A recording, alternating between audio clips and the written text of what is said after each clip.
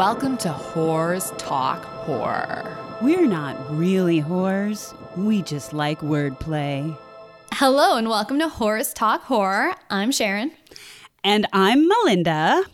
If you are a regular listener to our show, you know how much Sharon and I love Bob Clark's 1974 classic, Black Christmas.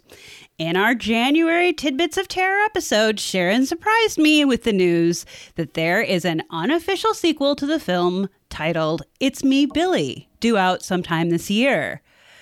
But don't take my word for it. Can you tell I'm excited? Joining us today is filmmaker Dave McRae, who is one of the writers, directors, and producers responsible for bringing this mysterious new story to life. And as if that wasn't enough, Dave also provides the voice of Billy, our favorite obscene phone call enthusiast. In his upcoming short film, Dave may close some of those open-ended questions that Bob Clark left for us back in 1974. I don't know. We're going to have to see. But Sharon and I are beyond thrilled to have Dave as our guest on our show today to talk about this new film, his thoughts on Bob Clark's original Black Christmas and the remakes of Black Christmas and horror movies in general. Dave, welcome to the show. Thank you so much. Thank you very much for having me, ladies. I am excited to be here and talk Black Christmas with fellow Black Christmas fans who appreciate it. Yes, welcome. And before we start talking about It's Me, Billy, I just wanted to talk a little bit about you. So besides filmmaking, you are also a professional award-winning voice actor. And just hearing you talk just even for those few seconds there, I mean, duh. Of course you are. I'm sure we've heard your voice in many commercials and movie trailers throughout the years. In fact, I know I have, and probably most of our listeners have as well, because you actually did the voiceover for It Chapter 1 for the movie trailer. So how did you get into filmmaking and voice acting? Oh, boy. Well, I'll try and give the Cliff Notes version.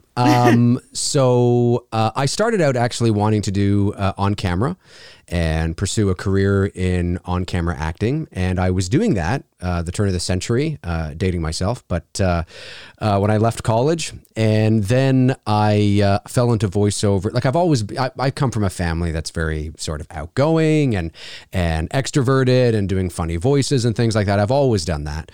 But I decided to put it to good use probably about 2002, 2003, somewhere around there, as a side thing while I was pursuing my on-camera acting career.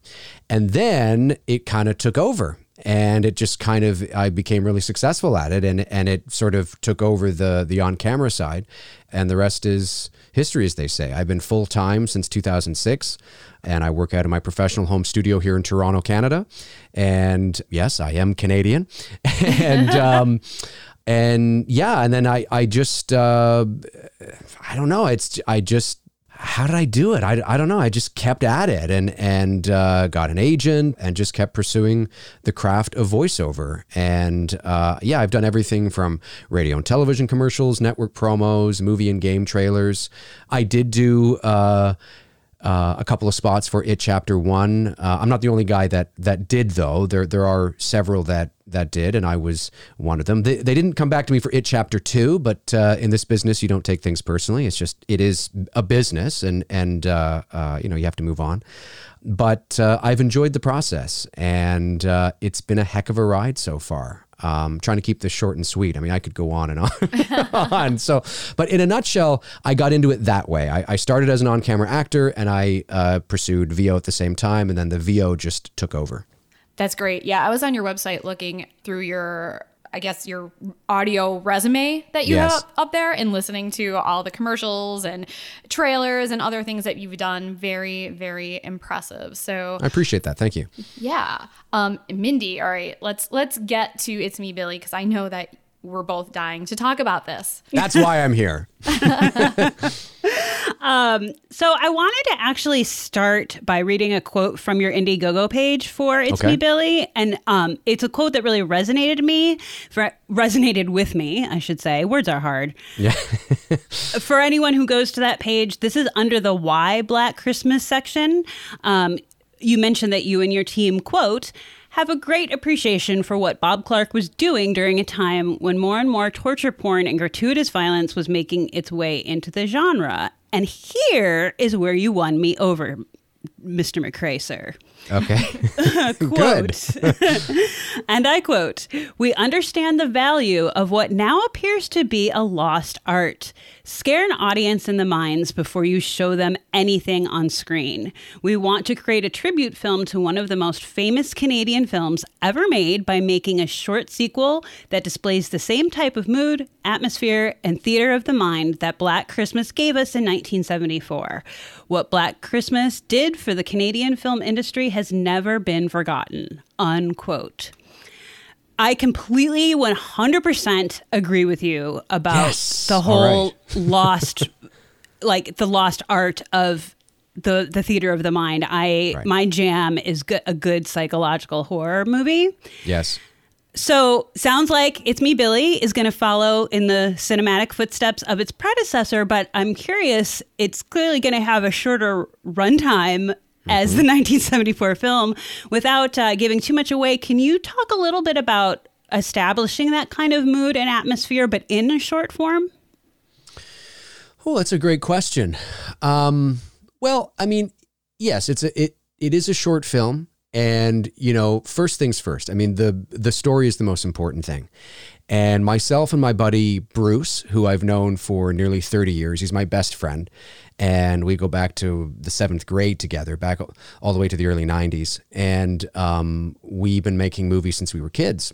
So working with him, it's a very natural process. It feels, we don't always agree on everything, but we certainly know how to work out our differences. The one thing we needed to do when it came to doing Black Christmas, doing a short tribute film to Black Christmas, which really hasn't been done before. There's a lot of fan films online. I mean, the fan film genre is almost becoming a genre in and of itself. And there are some really good movies. There are some really bad movies. Some are really professionally done, some not so much.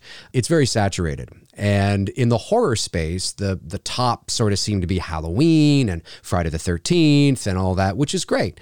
But we wanted to tackle something different that hadn't been done before and that nobody was really talking about. So we decided on Black Christmas. I came to Bruce and I said, hey, what about this? I was watching it one night. And I was like, geez, it's got the perfect ending. It doesn't need a sequel. It's one of the greatest horror movies ever made. It's one of the greatest endings to a horror movie ever made. It certainly does not need a sequel. But what if there was? What if we could play in the sandbox? Could we do it and honor it and not piss people off? Because certainly the 2006 movie, and then the 2019 movie, people were not, I don't know, And we thought, is there something more to tell? Could we do it? And it all starts with the story in terms of setting that tone and that mood, but it comes with the mind frame as well, right? The mindset, right? You can go in this direction or you can go in that direction. And we knew as we were writing the story that it was going to be a continuation set nearly 50 years later. But what was that story about? And once you crack the code of what the story is, paying attention to keeping sure that it aligns with the tone and the mood and the atmosphere is pretty straightforward. I mean, I don't know if there's a magic red button per se, but it came pretty naturally once we cracked the code of, what is this going to be about? That's a great answer. I love that. Cracking the code. It's all about the story. I love it. For sure. 100%. Most important thing. And I have to ask because I did read somewhere, I can't remember if it was on Indiegogo or somewhere else where I was preparing for this, but you had mentioned, that you're from Toronto and that Black Christmas was such a big deal growing up, knowing that it was filmed in Toronto. Clearly it had an impression on you as a horror fan and an aspiring filmmaker. Did you ever meet Bob Clark? I did not. No, I never did. Unfortunately, of course, he passed away in 2007, as we know, unfortunately killed in a car accident with his son, I believe. So I never did get a chance to meet him. But it did. I've always appreciated that theater of the mind. I'm a big fan of John Carpenter's Halloween, and I'm usually a big fan of the first couple of installments of classic horror series like Elm Street, Friday the 13th, Child's Play, whatever it is. I usually tend to really resonate with the first couple because they tend to be the most, moody or atmospheric and they haven't gone off the rails yet, into weird, sensational territory. So I've always been a theater of the mind kind of person. And I think the older I've gotten, I'll be 42 in May, the older I've gotten, I think I appreciate it even more. And Bob Clark's Black Christmas is almost the quintessential example of that kind of thing, of a theater of the mind sort of. It's not quite in the same vein as like the 50s, 60s horror films. It's sort of, it's in that transitional period where horror was changing, but it's almost like the best of both worlds. It was a little like, whoa, for 1974, especially some of the things that Billy's saying on the phone, but it still has that theater of the mind psychological aspect to it. And of course it was a big inspiration for things to come after it. I mean, it predates Halloween by 4 years. So no, I didn't get a chance to meet him, but certainly I've always been a big fan of that style of horror. I think, I often say that you can put a bunch of people in a theater. When you dangle that carrot and you create that theater of the mind, everybody is scared in the same way. And the reason is because you are allowing everybody to go to their own place of dread. Now, my place of dread in my mind may be different from your place, but because we're not being shown what that is yet, during the movie, we're both going there. We're enjoying it on the same level. We're both going to the same place, maybe different places for ourselves, but we're going there. If we show something too soon, or it's too graphic right out of the gate, or we drop the ball immediately, that might work for me and I might watch it and go, oh my God, that's exactly what I pictured. But you sitting next to me might go, that's not what I pictured. And now you've already checked out 5 minutes into the movie. So theater of the mind is really important. You've got to take your audience on a journey and scare them in their minds before you reveal what's going on. Well, I have to say that you're in good company in your choice of horror, but also let's just end this interview now and watch the movie, please, because now I'm like absolutely dying to see it. It's still in post-production. Okay. I'll be patient, I guess. So kind of piggybacking on what you were saying about theater of the mind and, giving the audience too much and letting the audience kind of make up their mind. The original Black Christmas, the ending is pretty ambiguous. So when you first watched it, did you have a specific vision of how you personally felt the movie ended, or were you open to multiple interpretations? Great question. There's people have analyzed the film to great degree. I mean, there is at the very least circumstantial evidence to suggest that Jess did die, because of course, if you pay attention, you understand that Billy seems to make a phone call after every time he kills somebody. And certainly the phone is ringing and ringing and ringing. Jess is left in the house alone with Billy. Maybe that's the sign that she died. But then again, who is he calling if everybody else is dead in the house? Or is it Billy calling anybody? Is somebody calling the phone from outside the house? There's so many different ways that you can go about it.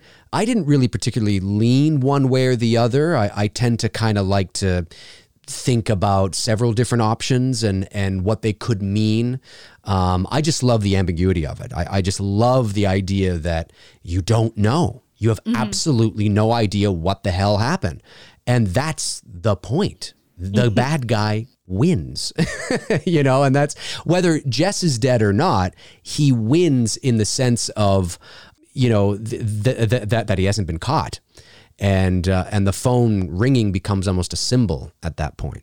Agreed. Yeah, that's one of the things that Mindy and I really appreciate about the film too, is not only is the ending very ambiguous, but even just the character of Billy himself. They don't give you any sort of a background to where he came from or what his motivation is for killing, which I think just makes it even scarier. Yeah, you're bang on. And this leads into actually something that I'm sure you're aware of, Mindy. Yeah, I know we touched a little bit on a bit ago about there's fan films that have been made, but I'm sure you're aware that Bob Clark had wanted to make a sequel and was actually planning on making a sequel before he passed away tragically. Correct. Olivia Hussey and John Saxon were on board. And I think the plans were to have Jess be like the new house mother of the sorority in Clark's script. But there's been so many variations at this point. It's truth and urban legend are colliding. Correct. If you're allowed to say, have you seen any of the other drafts of that film? No, I have not. I'm aware of it. I'm aware that it was in early development and that there was a lot of talk and people were, agreeing to it. But I am not aware of any. I'm aware that she was. The idea was that she may be the house mother, but beyond that, I'm not too aware of any other details. Is that something that you think, though, that you might have wanted to have been involved in if you could have in some way? Or sure, yeah. Why? How could you turn it down? I mean, I would have loved to have done it, or at least been a part of it. I mean, that would have been great. I mean, at the time, I don't know if it would have worked because it would have been back in the early part of the 2000s, and I would have been in my early 20s. So who's this kid? You know what I mean? But. But certainly, I mean, in principle of what you're saying, yeah, it would have been amazing. So you had mentioned you're in post-production right now. Is there any sort of idea as to when there would be a release date for It's Me, Billy? Well, we're hoping, no concrete date yet. We're hoping, on our teaser trailer that we released on Christmas Eve, we said spring 2021. And sometimes people have asked, why wouldn't you wait till Christmas? And we just, basically selfishly said, because we just don't want to wait that long. But we did need some time to obviously put the film together. So, no hard date yet. But we're aiming for, late spring and end of May, maybe somewhere around there. Well, we don't want you to wait that long either. So, yeah. Right. See, that's what I'm saying. Do you know where people would be able to watch the film when it is released? Yeah, we're going to release it on, we are exploring the festival idea at the moment. Some festivals, though, as I'm sure you guys know, it depends on the festival, but some festivals require it to be an exclusive and it's not seen anywhere else, or, that's why some movies play the festival circuit, and when they come out, the movie's actually 2 or 3 years old, but it's actually been playing the festival circuit for 2 or 3 years. We don't necessarily want to do that. We're excited to get it out there. We know that if we were to release it on YouTube, which it will be, that's where it's going to get the most eyeballs at the end of the day. Mm-hmm. And so definitely YouTube for sure, and maybe a festival or two if we can swing it. Well, if it helps, if you can provide a few contacts, Sharon and I are more than happy to make some calls. We are obviously very enthusiastic about wanting to see this, and we could be very persuasive. So if you have any trouble with release dates, literally just say the word and we got your back. All right. Wonderful. Duly noted. Thank you, guys. So you did touch a little bit on this earlier. I kind of think I know what your answer is going to be, but we'll discuss it anyway. Sure. What did you think of the 2006 and 2019 remakes of Black Christmas? Well, I'll just leave it there. No. So obviously I'm not a big fan, and two very different movies, 06 and 19. 2006 was, both were reimagining, I guess, remakes and reimagining the mythology. No surprise, what works really well from the original Black Christmas is keeping the anonymity and the ambiguity of the character very present. And that doesn't mean that if you were to do a remake or do a sequel that you can't open some things up a little bit. But the character, very much like the character of Michael Myers from Halloween, it was built on the foundation of ambiguity and the mystique and the mystery. And if you open that up and you say, here it is, it's not that it's wrong. It's just a different style. It's a different flavor. It's a very different feeling to the movie when you are no longer put in the same position as the characters on screen. brain, you are now put in more of an objective position where you know what's going on and you're watching the characters discover what you already know. It's very different when it comes to something like Black Christmas, where you are one of the girls in the house. You know, you don't know what's going on. You don't know who this character is. You don't know where it's coming from. You are on the journey together. They're very two different styles and very two different feelings. I quite like the one where you're like part of the group and you're discovering it together and you're part of the mystery. The 2006 Black Christmas, of course, was very modern day slasher and the mythology, and they wrote all this backstory and they leaked it all out and they showed you, I mean, they just showed you everything. And it's not that it doesn't have a few, you know, it's not that it's not fun in its own right, but it's a very different movie. When it comes to the 2019 film, I think it was a missed opportunity. I think that I understand. I heard a quote, and I thought that they were bang on. They said that the 2019 film is not a movie with a political message attached to it. It's a political message with a movie attached to it. Yes. And I think, and in principle, I don't think there's anything wrong with the idea. I mean, there's nothing wrong with the principle of what they were trying to say. But when you know, because I know a lot of women as well that don't like the movie and that were like, it felt too preachy to me, too on the nose, a little too condescending. Now, not every woman would feel that way, but I certainly do know enough that do feel that way. It didn't feel organic. It felt sort of kind of, you know, a little on the nose. And there was nothing really Black Christmas about it. It was almost like they were using the IP. And then they had this story that felt similar. There were some parallels, very much like maybe Sorority Row kind of had some parallels, you know. But it wasn't the Black Christmas we knew. There was no Billy. There was no phone calls. It was very, very different. And I think if they had, like, my hat goes off to Sophia Takal and April Wolf, because I think they're extraordinarily talented. The important message that they were trying to deliver, which is important in principle, gets lost in translation. And people just don't see it. They just see sort of this, you know, and it was cut down as far as I know too. They cut a lot of the horror out to try to get the PG-13 rating as far as I know.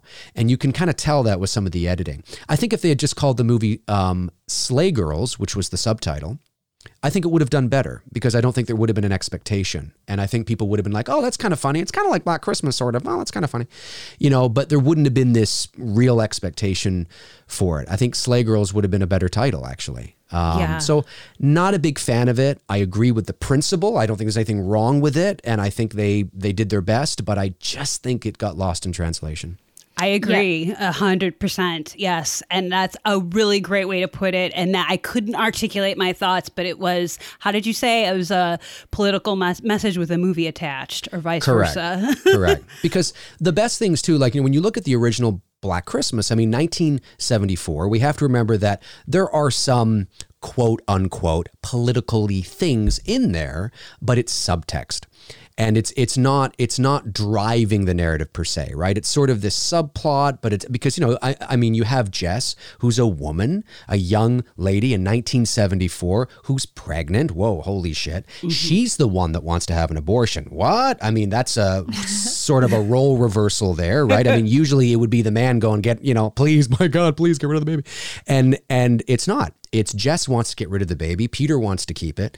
So, you know, now that would be like whatever. But in 1974, that was huge. But it didn't, those types of things didn't feel, it wasn't heavy-handed. It was just subtext. It was there. It felt more organic. Yep. You know, it was, I mean, the 2019 Black Christmas opens with a quote that just lays the foundation of what you can expect for the whole movie. And sort of like, well, here we go. I don't think there's anything wrong with wanting to make stories that empower women and lift people up. And I think that's good. But I think if it's done, it's got to be done in the right way, because there are women out there too that are like, hang on a sec here. This is even too preachy for me, you know, and it's got to be done in the right way or it's just going to get lost. I agree. Yeah, Mindy and I have had this discussion before where we're like, why did they even call it Black Christmas? So totally agree with that. They should have just made a film that was its own thing and not tried to, cash in on the success of the original. And then I think the 2006 one, correct me if I'm wrong, did that do pretty well, or was that just a bomb? I know there's a huge fan base out there that loves that movie. Myself, I'm not really a huge fan of it, but I know that it does have a lot of people that are like pro 2006 yes, 2006. remake. It's sort of become kind of like a little cult film, I think. It's I don't know how well it did. I don't recall it doing extraordinarily well, but I mean, I don't know how much it cost either. I mean, maybe it made its money back. I don't know. And it's not a terrible, it's not like a terrible movie. It's just when it's just not Black Christmas, you know, so. I didn't even see it, so sorry, Sharon, but I didn't bother to see it. I've warned Mindy so many times, do not watch it, because I know how much she loves the original. And I was like, you will detest this film. Like, just don't even bother. You know, it just goes, to me, that one just goes like so over the top with the gore without having any sort of tension or mystery to back it up. And I have no problem with gore. It's just, I think it needs to be done like more purposeful, and also, you know, if I'm watching a movie like that, I want to be scared. That's you know, right. There's fun gore movies where there's just like off the wall like ridiculousness and gore, and that's always good too. But Agreed. Yeah, it just kind of fell flat for me. I did some quick research. The 2006 Black Christmas was budgeted around $9 million, and worldwide it made about $21.5 million. Okay. So you factor in, I don't know what they're marketing. The 9 million would have been the production budget. That wouldn't have included marketing. So it probably, if it broke even, it barely did. Yeah. Sounds about right. Yeah. I'm curious about the filmmaking side of things mostly. I'm really curious. Can you briefly talk about what it was like to film It's Me, Billy, I assume at least partly during COVID, this pandemic? Yeah, well, that's a great question, Spencer. So we were hoping to release our Indiegogo campaign in April of 2020, but then that got delayed until July. I think we launched it on July 4th, actually. We delayed it, and I don't know. I mean, the pandemic here in Canada obviously our countries are like basically, they're, they're right next to each other. And we don't have the population, of course, that the United States has, but we got hit hard with it too. Now it's relative. It was, things were shut down. We got locked down as well. And the first lockdown, the film industry also shut down. So we were like, oh my God, what are we going to do? We got the script. Do we launch the campaign? Do we not launch the campaign? We ended up launching the campaign. We took the risk. The fact that we were able to raise the production budget during a pandemic, and most of my viewers on my YouTube channel, about 74% of my viewers, according to my analytics, are from the US. So the fact that we were able to raise the production budget, which is 60,000 Canadian, about 45,000 US, for the movie is insane in and of itself. It humbled us. It went to show us how much people believe in the project, how much they believe in us to also do the project. Because Black Christmas is one of those niche movies that, if I wanted to raise $200,000 to do a Halloween fan film, I could probably do it in an afternoon. People are just obsessed with Halloween. But to do it with Black Christmas is pretty tricky, and it's amazing that we did. But so the summer months went by and we moved into the fall and the numbers were starting to increase again. But we found out that the industry wasn't shutting down, though. We were just sort of, monitoring it and all that kind of stuff. And we were able to shoot it. We followed the procedures and protocols set forth by the Ministry of Health and Labor, I believe, of the Ministry of Ontario, I should say. And as it relates to film production here in Canada, we followed all of the guidelines and the sanitizing and the masking and the temperature checking and all that kind of stuff. The good news is that we had a crew, cast and crew total was about 17, 18 people. And we were shooting essentially in one location.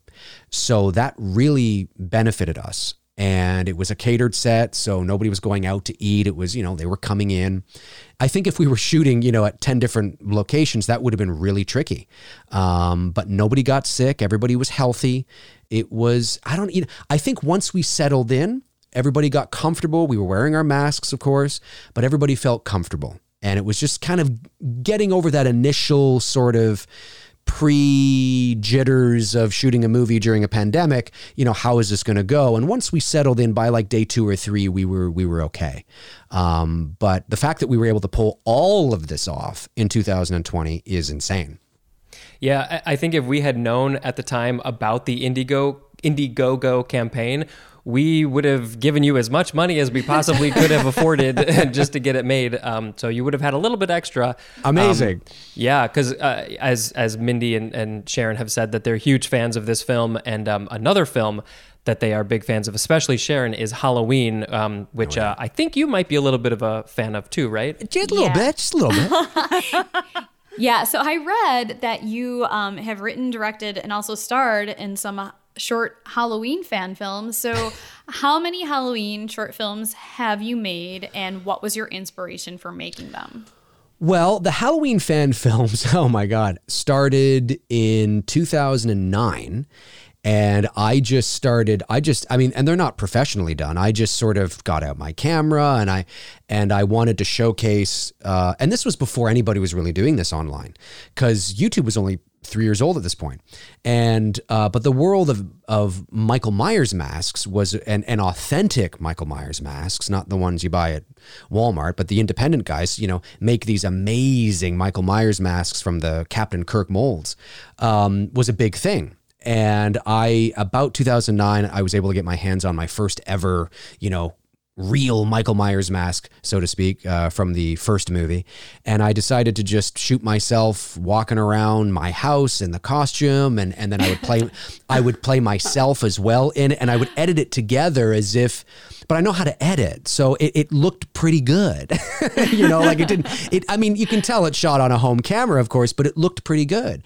And then as the years went on and I upgraded my equipment and all that kind of stuff, I was able to shoot on higher end stuff and get my friends involved and just have some fun, and create moody, atmospheric sort of stuff. Like there's a short Halloween fan film on my YouTube channel right now called The Boogeyman. And I think that was the last one I did. It's only about maybe 7 minutes long, 8 minutes long, 10 minutes maybe, something like that. I don't think it's too long. And it's just me walking around my basement, but I light myself in atmospheric sort of, lighting, and then I attack a closet and I do all the sound design and I pretend that there's like, a woman in the closet and there's a baby crying and I'm trying to break into the closet. But if I do say so myself, I think it looks all right. So, and I just have fun with it. I like showcasing it. People really liked it. They enjoyed it. So I kept doing it. And they're short little sort of examples of what you can do with available lighting or a basic understanding of lighting and camera.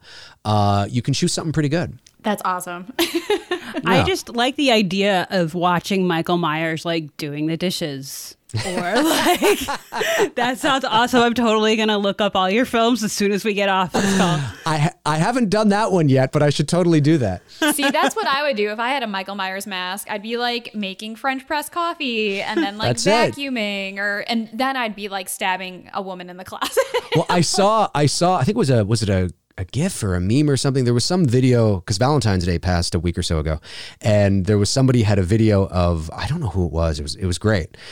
They were in their Michael Myers jumpsuit with the mask on, sitting in a bathtub with bubbles and roses all around them. Yes, I saw that. Did you see that? I thought it was great. I haven't gone that far yet. That was hilarious. That was I'm not a huge fan of Valentine's Day, but that was the best thing that happened this Valentine's Day was that video. There you go. So I'm sure as a huge Halloween fan, you're aware that there are 24 lost Halloween sequels that never made it to the big screen. Mm-hmm. Were there any storylines that you ever envisioned that you would love to see actually made into a feature-length movie one day? Or maybe that you yourself would possibly try and make into a full-length film one day? That's a great question. I can't think of anything specific because I think I'm somebody that believes most movies have shelf life. Most sequels, most stories have shelf lives. But I think Michael works best in small doses. And I think it's primarily because of the the foundation to his character. I don't think it's a character that can go on and on and on and on and on like Freddy or Jason, although they have gone on and on and on with him. But I always found it interesting that John Carpenter's original idea for Halloween 2 was or was it 2 or 4? I think it was 2, to set it in an apartment building. And it was some years later, and Michael returns, and I believe Laurie Strode is now, I don't know how many years later it is, but she lives in an apartment building, and it was going to take place in an apartment building. And I always thought that was fascinating. That was interesting. And that was sort of the inspiration. Speaking of Halloween fan films, there's also a Halloween fan film on my channel called Haddonfield Reaper, which I shot with my buddy Bruce. We shot it in about 8 hours, I think it was, on the Samsung Galaxy 9 phone. Professionally edited it, did the sound and everything, and we shot it in an apartment building. And that was the inspiration for that. It's a fun little short. I think you guys get a kick out of it. So that's always intrigued me because of the setting, because the setting is different, right? You go from the neighborhood and the houses to an apartment building, and there's a lot of nooks and crannies and the elevator and the stairwells and maybe an underground parking garage, he could be hiding anywhere. And I always thought that was cool because it's an extension. It's not just the same thing, it's in terms of location. I do know, of course, that Carpenter's original idea and proposal for Halloween 4 was to be a little more cerebral, and Michael sort of is dead, but it's Halloween is banned, but they bring Halloween back, or they bring him back by banning it. The more they push it away, he comes back. There's all tons of ideas, as you said. There's a ton of them. I don't recall one specifically that makes me think, oh, they definitely should have done that. And I think it's because I'm very protective of the character. Funny enough, I think, although Halloween 2 from 81 is, in my opinion, far inferior to the original, I think in terms of the character, it's the perfect ending. Because that's it. He's burned, and and she wins, and she got away, and I just don't know. I don't know how much you can go on with the character unless you are, of course, rebooting it and really making it a choose your own adventure. Then you know what I mean. I will say this though. I will say that, and this is my own idea, that I'm not a big fan of Halloween 5. I think that's a garbage movie. Is that the one with Paul Rudd? No, that's Halloween 6. Okay. Halloween 5 is the one that introduces the Thorn Cult with the tattoo on his wrist, and it introduces the Man in Black. They are also in part 6 with Paul Rudd, but Halloween 5 is the one that follows part 4, and I think 4, although not a great movie, I think it's a decent sequel and follow-up, and I think they just dropped the ball with 5. I think they should have made it more about Jamie and the relationship with Rachel, and nurture that, because that's what you've established in part 4. Rachel begins kind of being, oh, my foster sister, I don't know, and she doesn't hate her, but she's just, she's a teenager. She wants to go out with her friends and her boyfriend and whatnot, and then, of course, by the end of the movie, they are going through this shit show of this serial killer, and that should have brought them together, and instead they kill her off 10 minutes into the movie or whatever in part 5, and that 5's just a weird film, and I think I think they dropped the ball. Okay, yeah, I honestly, besides I like the original, I like H2O, and then I do like the 2018 film, which I'm curious, what are your thoughts on that they just kind of like bypassed all the other films that were made, and that the 2018 one is supposed to be the sequel to the original. How do you feel about that? And also the subsequent films, Halloween Kills and Halloween Ends, that are coming out?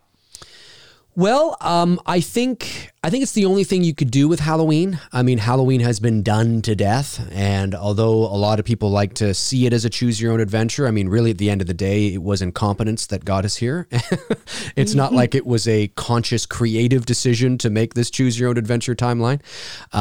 It was just, it is what it is. The 2018 movie I was very excited about, and as we all were. I don't dislike the movie, but I had expectations that I don't think were unrealistic expectations. I don't think they were 40-year-old fanboy expectations. I think when you say that you're making a sequel to the original film and saying that 2 through Rob Zombie's Halloween 2 no longer exist, well, there is a certain when you're telling me that this character, this incarnation of the character is the same man in that 1978 film, naturally there are things that I expect to see. There's a tone that I expect to see. There's a style that I expect to see. And I thought Halloween 18 was the best Halloween movie we've had in quite some time, but it failed largely for me as a Halloween movie. I think it did very well as a modern day slasher, and I think there were some Halloween things in it that were very good, but it was largely, for me anyway, void of any real suspense.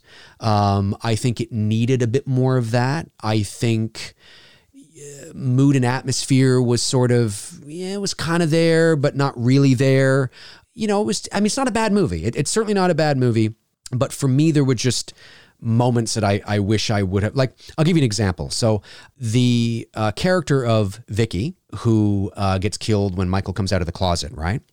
So now that was destroyed in the marketing. Now that's not the fault of David Gordon Green or the producers. That's the marketing department. That's been approved.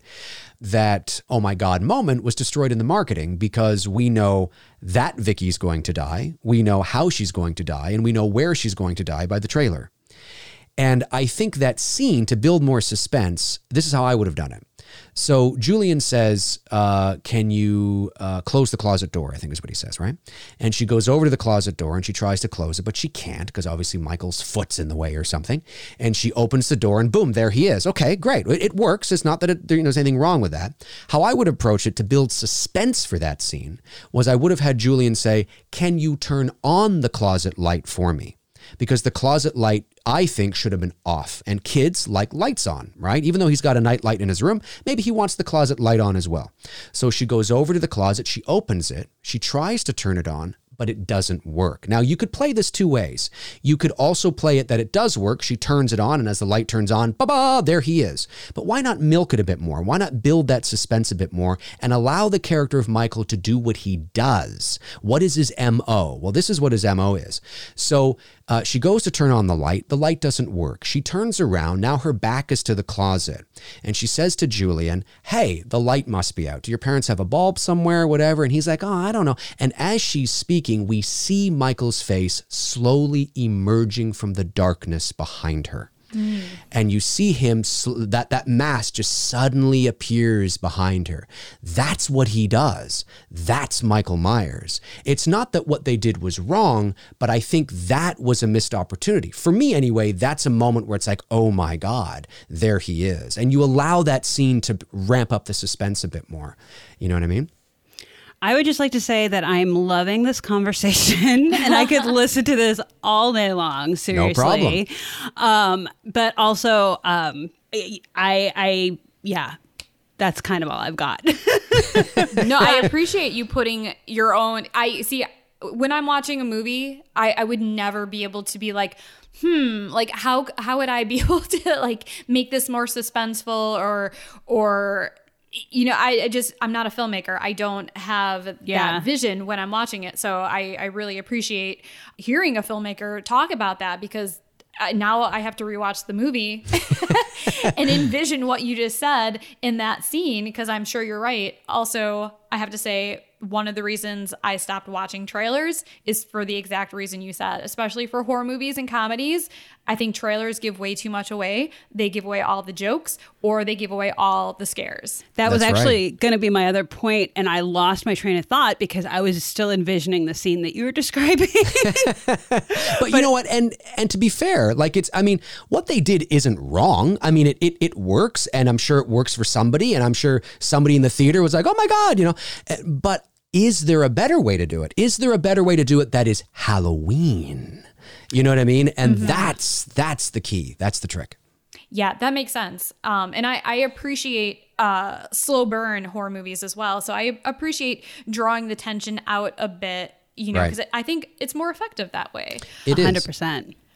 But since you mentioned Rob Zombie, I just have to quickly ask, what did you think of the Rob Zombie Halloween remakes? Well, not a fan. I commend Rob for taking it in a completely different direction. And Rob Zombie's Halloween films are sort of it. There's no gray area really. You either really like them or you really hate them. I like his first Halloween better than I like his second Halloween, but I'm not really a fan of either.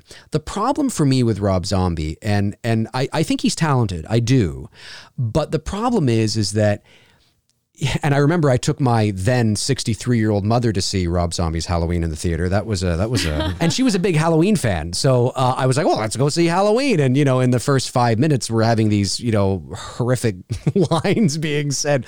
So it was a little awkward, kind of like you're watching a sex scene with your mother or something. It's just kind of strange and weird. That's how it felt. Rob Zombie, I find, with most of his movies, he has a very white trash, trailer, hick tone and spin to all of his movies. And now some are more apparent than others, but he's very sort of, that's his style. And, he brought that style to Halloween. And I understand why he's allowing justification for why Michael is the way he is. He's showing the nature versus nurture, right? Michael is this way because he was nurtured this way. He was brought up this way. If he came from a regular suburban household, maybe he wouldn't have been. But the irony is that he did come from a regular suburban household in the original Halloween. That's why it's so effective. You have the little, wartime home, the well-to-do parents show up. They're well-dressed. Michael, they take off the clown mask. Oh my God. The reason why it's shocking is because you have this horrific event with this kid that has a butcher knife the size of his little torso. He's standing there just murdering his sister, and it's all this horrificness against the backdrop of normalcy. I'm not going to say that you're sort of causing a rift between me and Sharon, but I just want to say thank you, because I am 100% in agreement. And I too think that Rob Zombie is talented and there's value to some of what he does for sure. And he definitely has a point of view. But that to me was what bothered me, is I was like, that's the point of Michael Myers, is that he is in the suburban home and we don't know why he's crazy, and that's why it's scary. Right. And then again, it's not that what Rob did was wrong necessarily, but when you have an established character that has been known as one thing for so many years, it would be the equivalent of watching, pick your favorite TV show, right? And for the first 6 or 7 seasons, they are one way. And then in season 8, they suddenly do something that is out of character. It doesn't make sense based on the journey they've been on, based on what we know about the character. Now, you could say, well, hang on a sec. This isn't a sequel. Rob Zombie's Halloween was an original piece. But because the character is so iconic, and because what we know about Michael is so iconic, it became very difficult, I think, for a lot of people to get on board with this style. It was just, but like I said, it's either a really love it or a really hate it thing, right? There's really no in between. And for me, it just didn't work for me. And then Halloween 2 was sort of even stranger. And it just didn't work for me. And I commend Rob for doing what he did, but it's not my style. Fair enough. I mean, you're definitely not alone in that at all. I mean, I think I'm probably more in the minority of someone who does like it, but Right. I think I'm biased because I just love House of a Thousand Corpses and Devil's Rejects so much. Devil's Rejects was great. So good. Yeah. So I'm like, he can't make a bad movie. What are you talking about? So let's move on to our lightning round. Okay. So just, whatever pops into your head first, you don't need to really think about it. Okay, I'm ready. All right. First question. What is your favorite horror movie? Halloween. All right. Oh, I thought you were going to say Black Christmas. So you surprised me. It's in my top 3. Okay. It's in my top 3. What's your third pick then? Oh, I would say, it varies, right? But I would say Halloween, Black Christmas, and then either Whatever Happened to Baby Jane way back in the day. Yes. Or I do also like the original Psycho as well. I think is very good. And I love the original Elm Street. I mean, it depends on the day. Absolutely. No, we know exactly what you're talking about. All right. Who is your favorite horror director? That's a really good question. I don't think. I mean, instinctually, I want to say Carpenter, but I think that's cheating. I think I do like Wes Craven. Okay. All right. And you can give more than one answer too. Oh, okay. Yeah. But there's so many. I mean, there's so many good ones, you know. I mean, although he didn't stick with horror, I think Kubrick would have been fascinating as a horror director. Yeah. If you had a chance to play any horror movie character in history, who would you play and why? And it doesn't have to be, it could be a villain, it could be the hero, whoever you'd want it to be. Well, it's funny you asked that. I think I'm going to, and I'm cheating a little bit here because I'm actually going to be doing it, sort of. I'll say Freddy Krueger. And I actually am going to be playing Freddy, although it's been delayed because of COVID right now. I'm playing Freddy Krueger in a fan tribute film opposite Miko Hughes, actually, called Dylan's New Nightmare. And it's being produced by Vincent DiSanti and Cecil Laird. Vincent DiSanti did the Never Hike Alone films. And we're going to be doing, it's an unofficial sequel to Wes Craven's New Nightmare. And Miko is returning to play the role, 30 years later, whatever, or 25 years later, I guess. And we were supposed to do this last year. We were actually going to shoot it far before I was going to shoot It's Me, Billy. But the pandemic hit, and of course, being here in Canada, the borders are then closed and all that kind of stuff. But in 2019, when I was in LA, I was actually attending the Voice Arts Awards at Warner Brothers, and at that same time, I went over and I had my head cast or my face cast, like a whole cast and everything, because they're going to be doing prosthetic makeup for me. And it's going to look fantastic. Nora Hewitt is doing it, and it's going to be great. So it's a short film, but that's something I'm really excited about. So I'm going to say Freddy Krueger. I have such a smile on my face. You have no idea. That's awesome. Mm-hmm. So fun. Yeah, that's another one of Mindy's favorites. So we will be looking for that. Oh boy, pressure's on now. Do you believe in ghosts and the paranormal?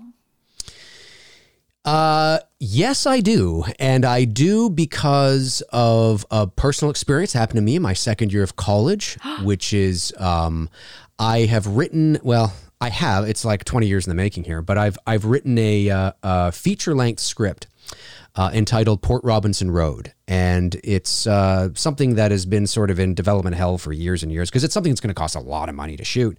But it's not a supernatural horror. I mean, it is, but it's not like your standard supernatural Hollywood horror run-of-the-mill kind of thing. I've written it in a way where it's more of a thriller drama kind of thing. And because I find this stuff so fascinating, but I find what's more fascinating is really understanding the science behind it. Like, is it possible?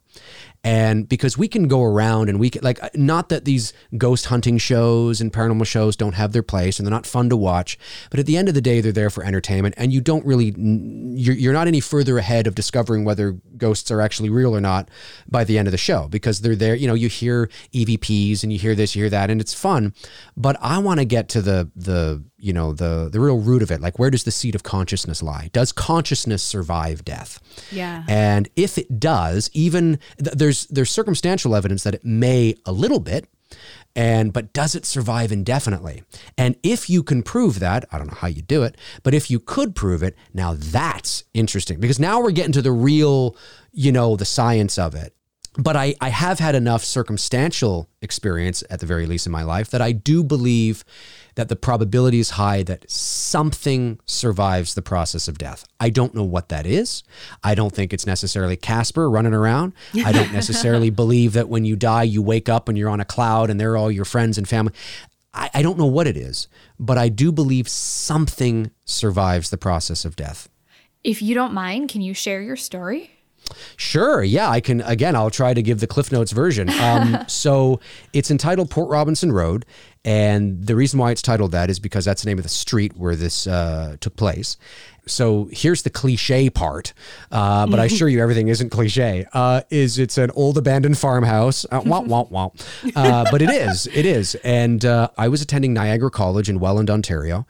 Somebody had asked me one night, I was up late, I lived in residence, and somebody asked me if I think I was talking about ghosts because there were rumors that the residence was haunted and people were experiencing kind of weird things. And that was the sort of the catalyst. And the person behind the desk who I was talking to said, well, have you heard about the house over on Port Robinson Road? And I said, well, no, what's the house on Port Robinson Road? And now I'm like really into it, right? And she told me about it. And she told me her experience and how it's been abandoned for years. Now things are just left there. It's this old farmhouse about a football field away from the main road. And the main road is like this little road. It's not like a main highway or anything. And I was like, wow, holy crap, And so we went over there and I got, a group of people together, not that night, obviously, because it was 2 a.m, but I grabbed a bunch of people. This is November 2000, in the year 2000. And we decided to go over and to check it out. And we went during the day and it was definitely creepy. You walk in and everything was left there.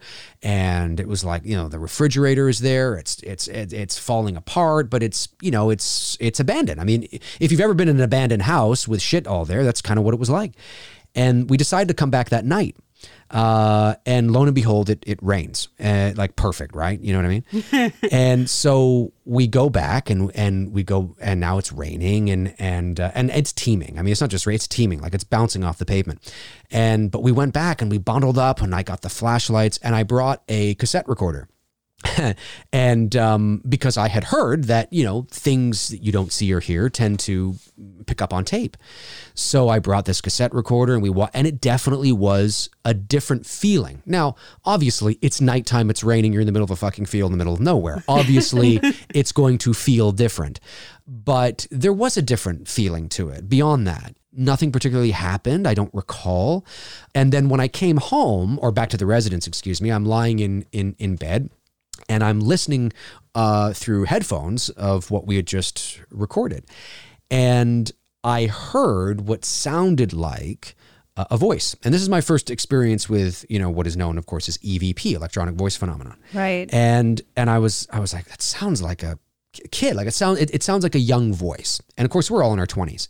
And I was like, this sounds like a young voice. So I go out to the front desk and I get people to listen to it. And I didn't say anything because I wanted to see if they heard the same thing and if they thought the same age as me. And they all did.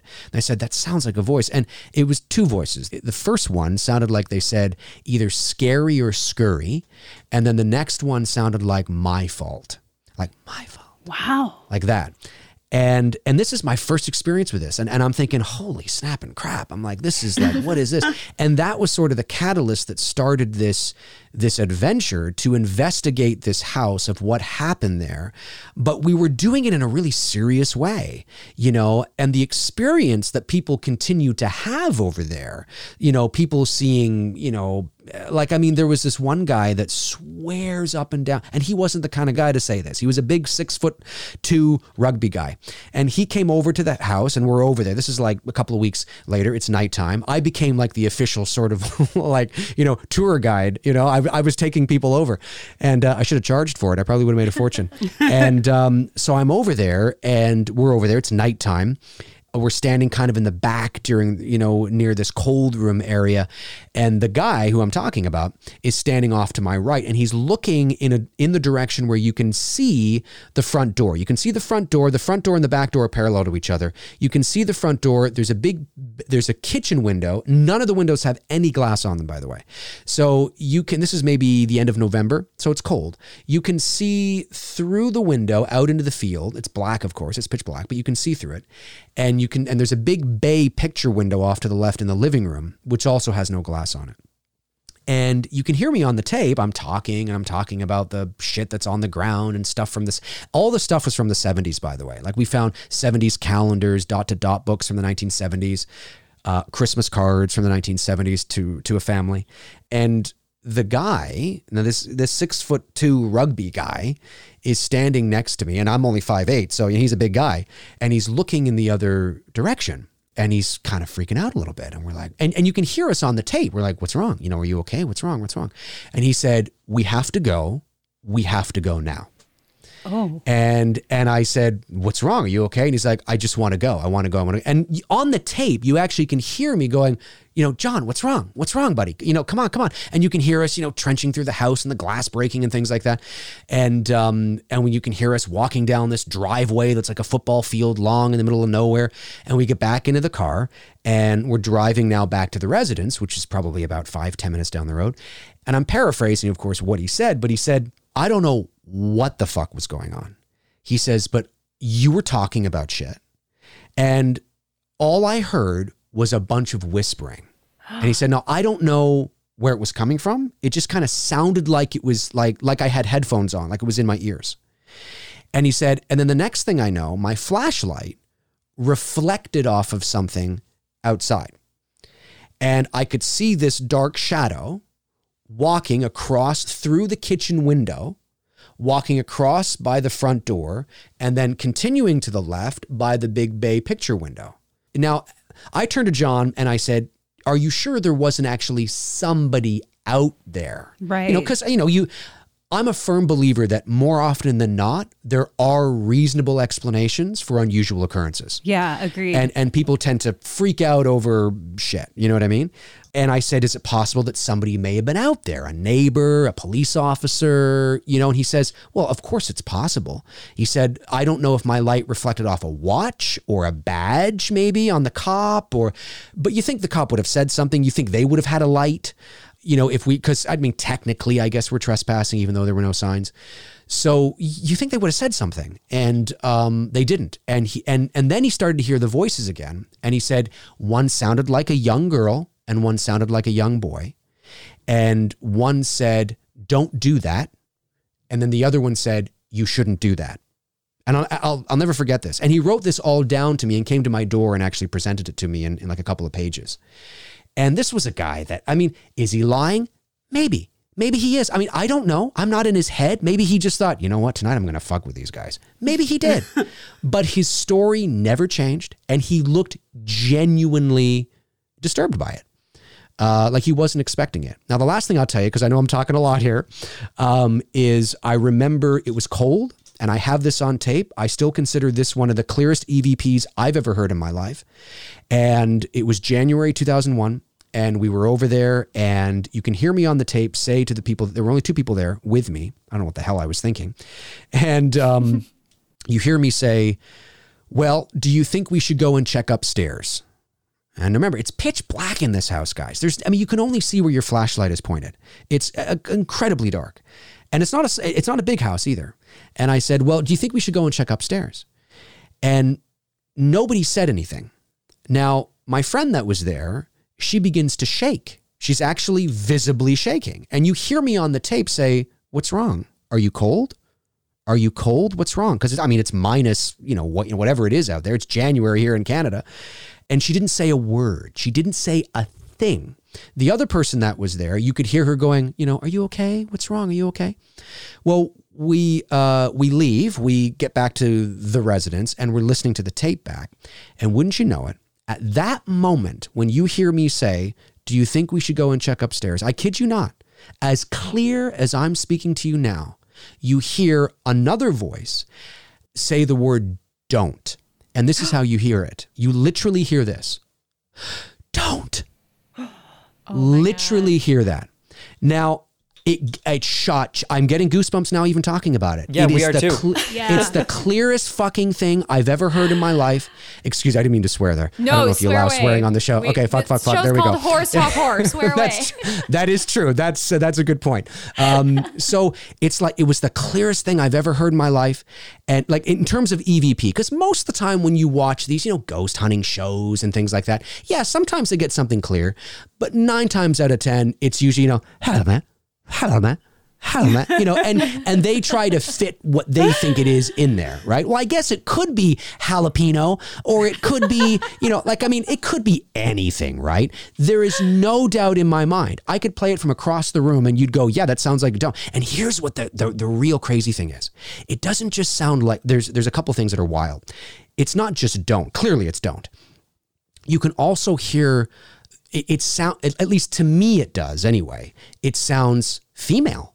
I mean, you actually can pick out a gender, which I know in the world of EVP now is not a big deal. But in 2000, it was like, oh my God, it sounds like a woman. And you also hear her take a breath. So it's not just don't, it's don't. Like you actually hear an inhale of breath. And it's so fascinating. And, does that mean ghosts are real? No. But it certainly means there's something going on. Is that an imprint? Is it a memory? Is it somebody's consciousness?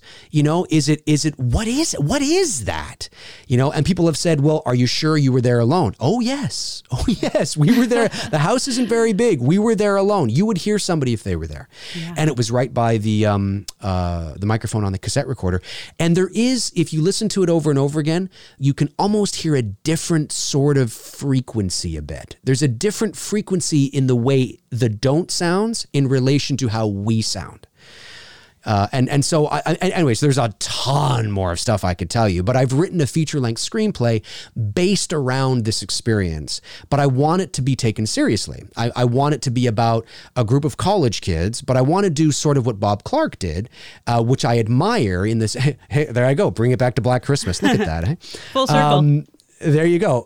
Because the one thing that I love that he said about Black Christmas, which is what we've also instilled in It's Me, Billy as well, is, and I'm paraphrasing Bob, but he said something to the effect of, the college, and this is the 70s, he said, these college girls, it's not all, I think he said something like, it's not all bikinis, bimbos, and beaches or something. Like there's a maturity to Black Christmas. There's a maturity to, they're girls, but it's not like the archetypal characters that you see in modern day horror films. Oh, she's the slut, she's, she's the this, she's the that, are not really present there. Margot Kidder might be a little, but it's not as present as you see it today.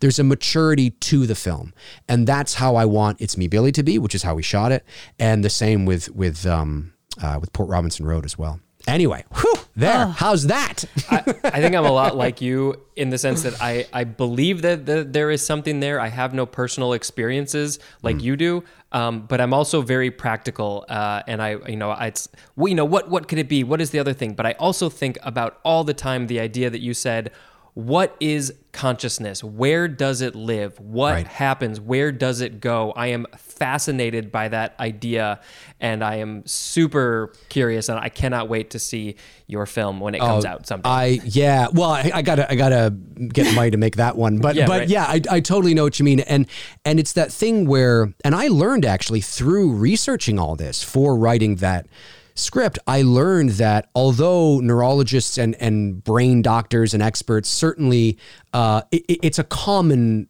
belief and a common acceptance, I should say, that consciousness is produced by the brain.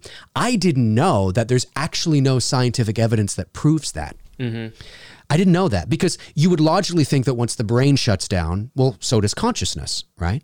But there is, at the very least, circumstantial evidence that, we know about near-death experiences. The person was dead. There's no brain activity. The heart is not pumping, and yet they can remember conversations down the hall, that happened when they were dead. How is that possible? Doesn't mean ghosts are real, but man, is it fascinating. There's something. Oh, yeah. There's something. Dave, you are like maybe my new favorite person. I am one of those dorks that watched the original Ghost Hunters show that I think they tried to kind of take it seriously, and then it devolved into what those shows are today. But your stories are amazing, but it's fascinating that you mentioned that even just using a plain old cassette recorder, that the frequency was different, because I do tend to consider myself a healthy skeptic, and I agree.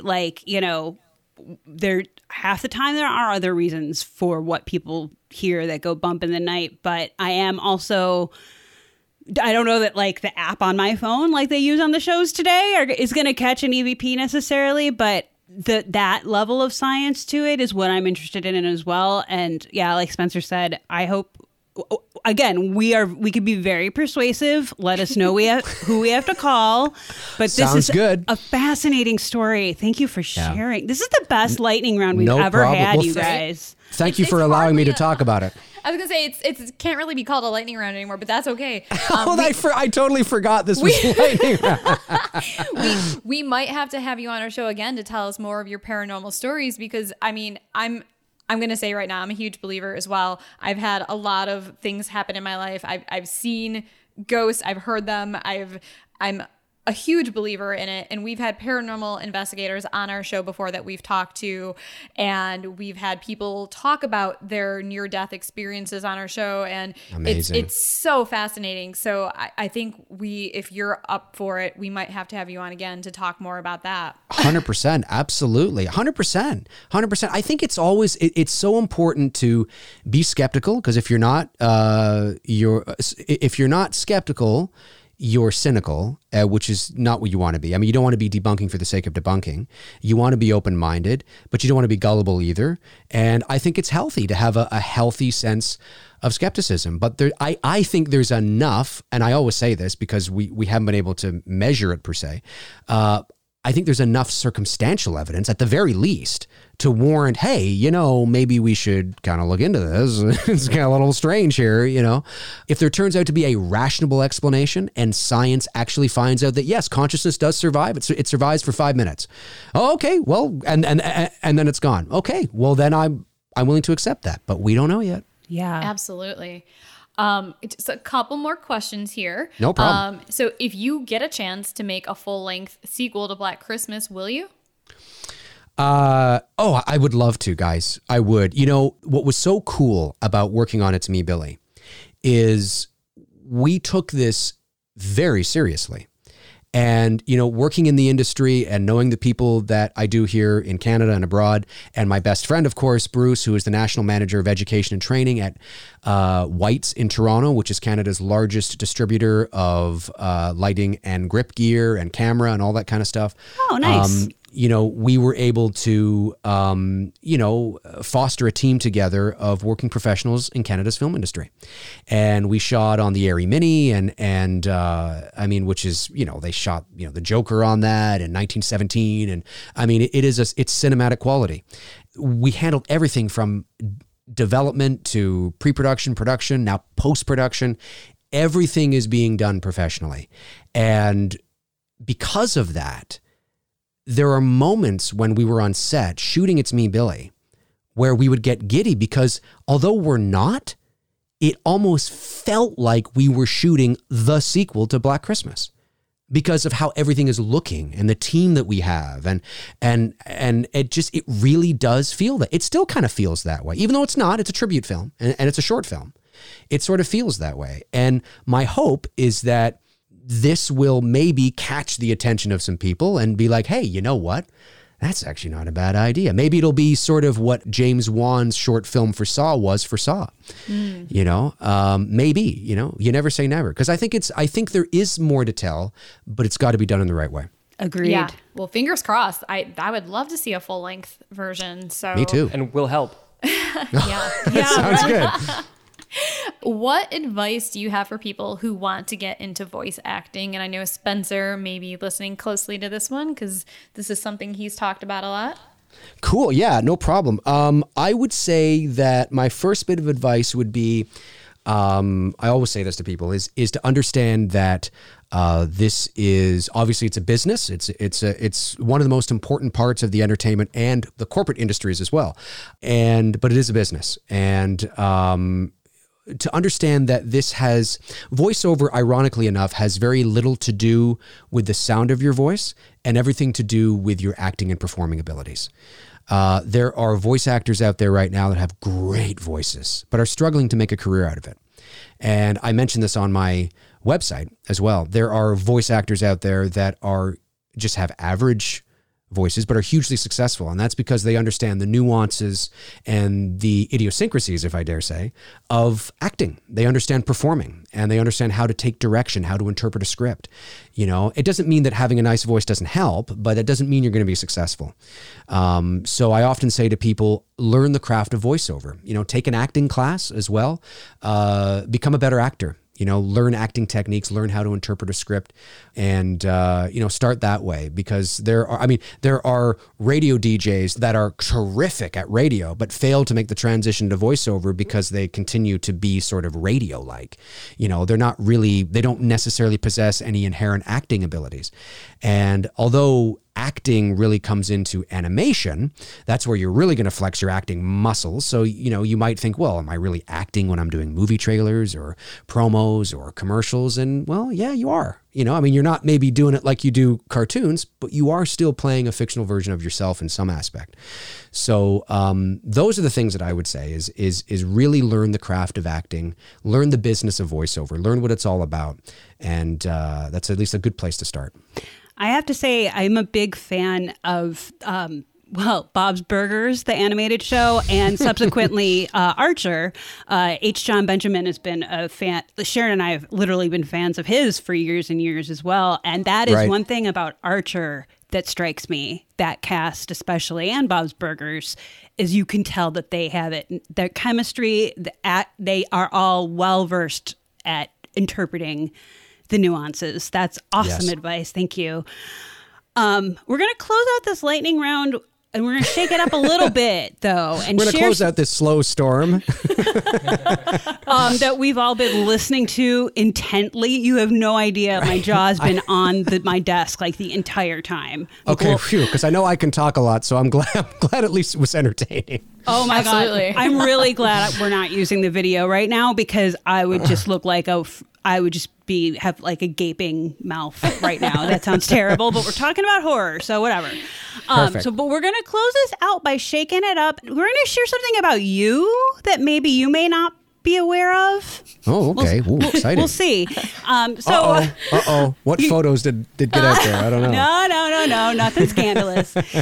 Your IMDb page has all the usual stuff, your impressive voiceover experience, bits about when you were a kid or when you had your first voiceover or on-air radio experience, actually, too. But then, like, randomly tossed in there, I noticed that there was this one sentence about things you enjoy, and it says, is a fan of Family Guy and chocolate milk. And that's it. No context, no explanation. And I thought that was awesome and right on, because I agree on both points. Any idea how that got in there? Sorry, say again? Any idea how that got in there? I just thought that was such a funny random bit. Yeah, often no, actually, I think it was a buddy of mine that put that in there, if I'm not mistaken, because the chocolate milk thing is very nichey. I mean, you'd have to know me personally to know that. It's not like I, make that known. I do love chocolate milk, actually. I've always loved chocolate milk ever since I was a kid. It's so apparent that sometimes when I go out with friends and we're at a restaurant or a restaurant that has a bar, and maybe we'll be at the bar or something, they'll say, I'll have a bud or whatever. And they'll turn to me and they'll be like, and he'll have a chocolate milk, because it's got such an identity. It's such a kid thing, and sometimes I take them up on it. I go, you're damn right, I'm going to have a chocolate milk. I'm like that, but with hot chocolate. Hot chocolate's good too. Yeah, I'm an unabashed fan of chocolate milk. I'm pretty sure it'll be on my tombstone or something. I don't know. And Family Guy, yeah, I'm a huge Family Guy fan. I think it's hilarious. Awesome. I just had to ask because I'm a fan of both of those things too. And Amazing. I was at a grocery store once and was buying chocolate milk amongst other just like random stuff. And the cashier asked me if I was purchasing for a child. Well, it's funny you say that, because I also bought it was just after The Force Awakens came out, and I went to Toys R Us and I bought Kylo Ren's lightsaber. The one that it's the dark, what is it? Dark Ride or Dark Side lightsaber or something. Anyway, it's really, really cool, right? It's like $150, right? Yeah. And I'm going through the cash, and I got it. I'm not thinking twice. I'm thinking, well, I'm a guy. I could be buying it for myself. And the cashier says something to the effect of, "Oh, he's gonna love it." and I looked up and I said, yes, he will. He's very excited. We've done that. My dad's a big Star Wars fan, and that used to happen to me and my mom at Christmas when we go to Toys R Us to get him whatever latest ship. And they'd say, who are you buying this for? And my mom would say, oh, my 40-something husband. Right. And that's it.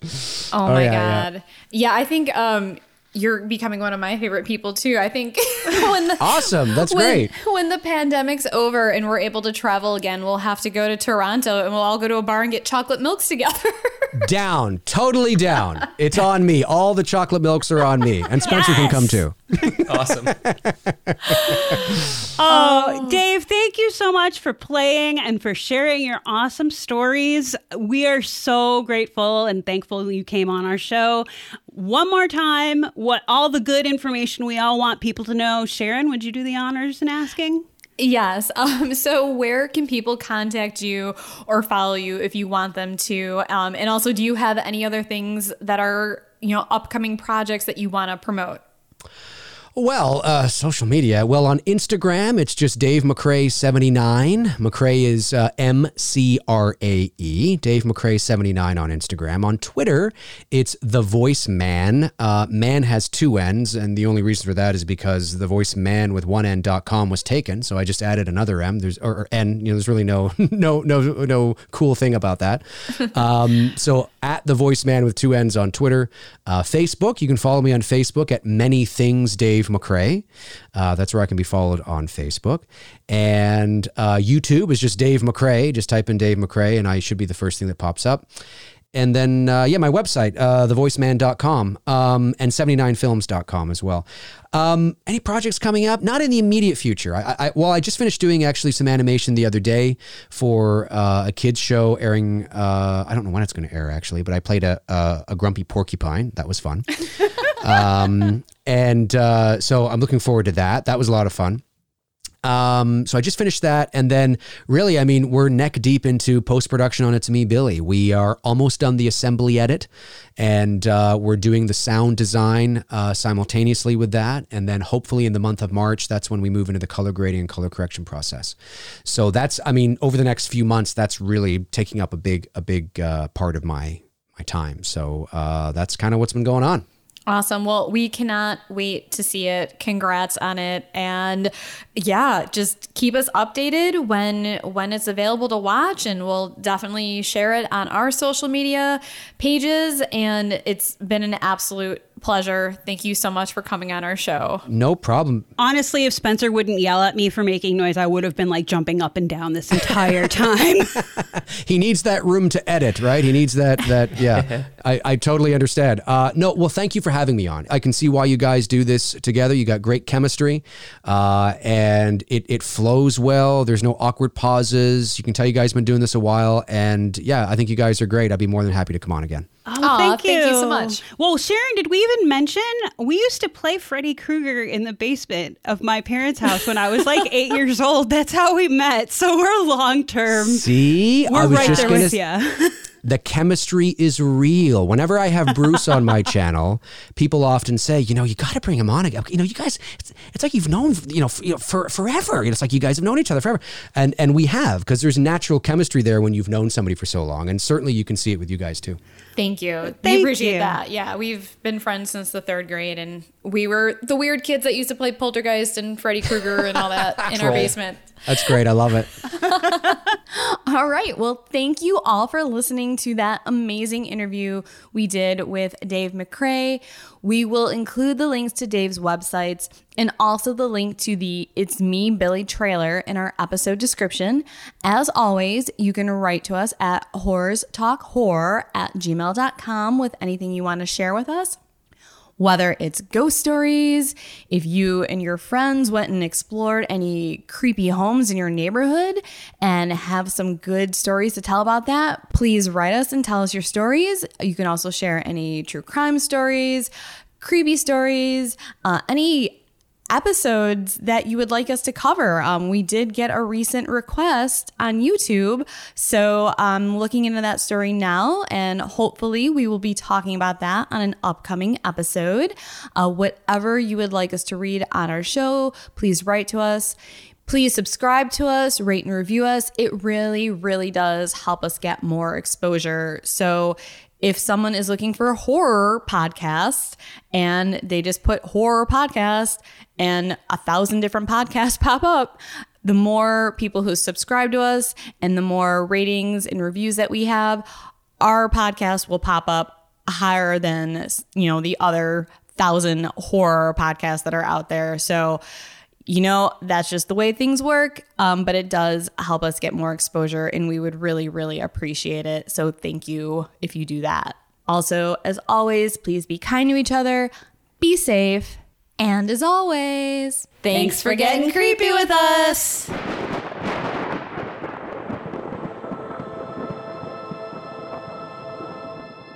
Sharon, you want a beer? Oh my God.